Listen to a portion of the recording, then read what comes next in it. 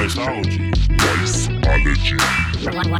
Wiseology. Food, finance, and politics, and basically whatever I want to talk about. Hello, everyone, and welcome back to Wiseology. Hope you had an amazing weekend. I did. And what an exciting day of trading. We opened up at the top. Things were looking bright. Things were looking great. And wham, they whacked the market pretty good. Not everything, but they did whack some high flyers. They took out a lot of the SPACs today. All these crazy short squeezes that were going on that were creating these huge spikes in some pretty depressed stocks. GameStop. They ripped Bed Bath & Beyond. Those were the big ones. But essentially, GameStop was on death's door, and then Retail America or Retail World ripped the stock in the shorts' faces, and the shorts were forced to play the wickedest game of leapfrog I've seen in quite some time. And the stock ripped and ripped and ripped, and then it cratered and cratered and cratered. So I feel bad for the people that were holding the bag at the top, but as they say, caveat emptor, buyer beware. Anyway, let's talk about how the market's shaping up as we go into earnings season. Now, most big companies didn't provide guidance based on COVID in the latter parts of 2020, and they said until the world resumed to a somewhat normal economy, even though it's going to return to a new normal, they weren't going to give guidance anymore. Earnings have been okay, but I expect to see, as the choppiness comes out of the market that I spoke about earlier in the month, that we're going to see some more stability in these FANG stocks, which they still continue to show strength. We've got Apple earnings. Full disclosure, I'm long Apple coming out Wednesday. Tesla's this week. Some pretty big companies are reporting. I think Apple, I have found historically that it's not a good thing to bet against Apple going into fourth quarter. Most analysts get burned that way, and most of the short sellers get burned as well, especially with the iPhone 12. I imagine that the retail sales for Christmas, pandemic aside, I think they did really well. People were upgrading home computers for homeschooling. Some people were upgrading computers for stay-at-home work. Services will just keep chugging along as it does.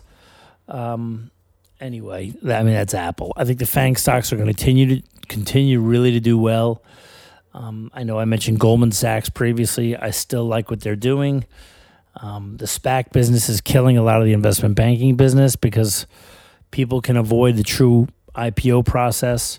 It kind of gives you two looks. You're stopped or you're guaranteed a floor with a SPAC until they do their first acquisition. Then you're on your own. But at least it gives you a look with downside protection. There's a floor as to what you can lose in a SPAC before they do an acquisition. After they do an acquisition, then you're at the risk of the market 100%. The back to normal play still a little tricky. Unfortunately, I think that we were promised a much better plan than what Trump had put together, and apparently it was yesterday evening or this morning that unfortunately Joe Biden can't course correct the direction of the pandemic with all the science that he uses that's apparently different than the Trump administration's. Well, we were hoping for more because that's what he promised, but as it turns out, there's nothing he can really do that hasn't already been done.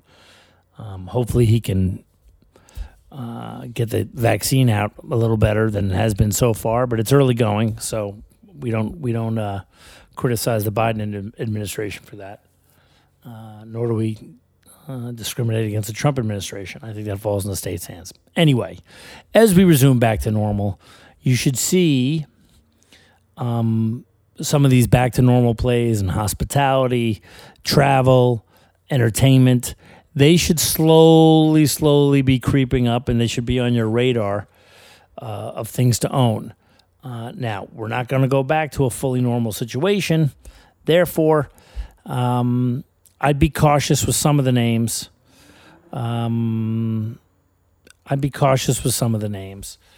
Pick and choose your spots. I would pick probably best in breed within some of these back to normal stocks. They could be, theme parks. It could be, like I said, movie theaters, cruise lines, airlines, hotel chains, hotel REITs. If you're going to get back into these names, first of all, dip your toe in because we're in a very frothy environment right now. I think we're in a pretty extreme peak. Net, we're still going to close the year at the highs. But if you're worried about a short-term loss, proceed with caution. Don't go all in here. I'd like to think that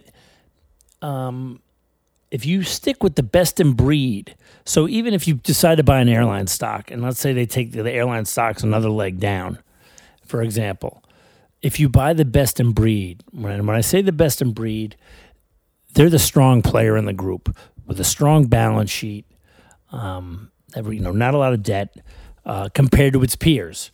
Now, there are certain industries that are pretty debt heavy to begin with, capital intensive. The airline industry being one. They have payroll to deal with, and they have all those planes that they either lease or own, and they have to maintain. I would stick with the best of breed in these back to normal stocks. The best in the theme parks, the best in the cruise ships. Take a look at the balance sheets.